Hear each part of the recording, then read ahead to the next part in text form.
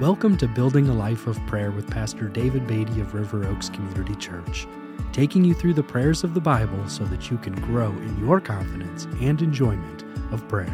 Thank you for joining me today as we talk about building a life of prayer. We're studying the topic of prayer everywhere in the Bible, and today we're looking at the Old Testament book of Habakkuk.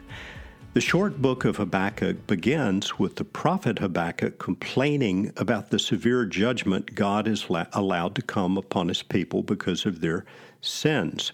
When we get to chapter 3, we find a short prayer of the prophet Habakkuk, but I think it's especially beautiful. I'll read verses 1 and 2 of chapter 3. A prayer of Habakkuk the prophet according to Shigionoth. O Lord, I have heard the report of you. In your work, O Lord, do I fear. In the midst of the years, revive it. In the midst of the years, make it known. In wrath, remember mercy. The prophet is praying with reverence for the Lord when he says, in your work, O Lord, do I fear. He's praying for God to revive his good work for his people when he says, in the midst of the years, revive it. And then he prays these beautiful words at the end of verse 2, in wrath, remember mercy. Habakkuk's people, the people of Judah, were experiencing God's judgment, his wrath. And Habakkuk knew that God's wrath was just and holy and certainly deserved. But he also knew that God was rich in mercy. And so he prays this beautiful prayer, in wrath, remember mercy. Habakkuk then goes on to proceed with a lengthy declaration of the Lord's power in his righteous judgments. In chapter 3, verses 3 to 6, we read, God came from Teman, and the Holy One from Mount Paran, Selah. His splendor covered the heavens, and the earth was full of his praise. His brightness was like the light. Rays flashed from his hand, and there he veiled his power. Before him went pestilence, and plague followed at his heels. He stood and measured the earth. He looked and shook the nations. There the eternal mountains were scattered. The everlasting hills sank low. His were the everlasting ways.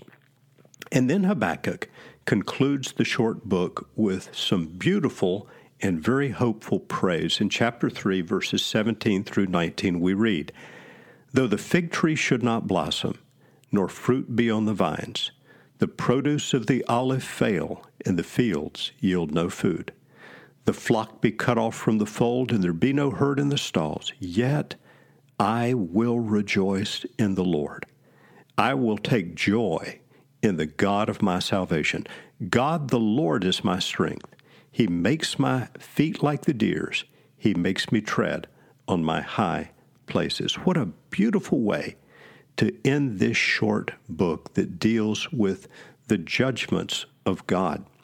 Now, as we reflect on the short book of Habakkuk, we've seen the prophet praying for answers in the midst of judgment coming on the nation, and in answer to Habakkuk's request for understanding, God spoke in Habakkuk 2 and verse 4 with a phrase that is seen throughout the New Testament, the righteous shall live by faith.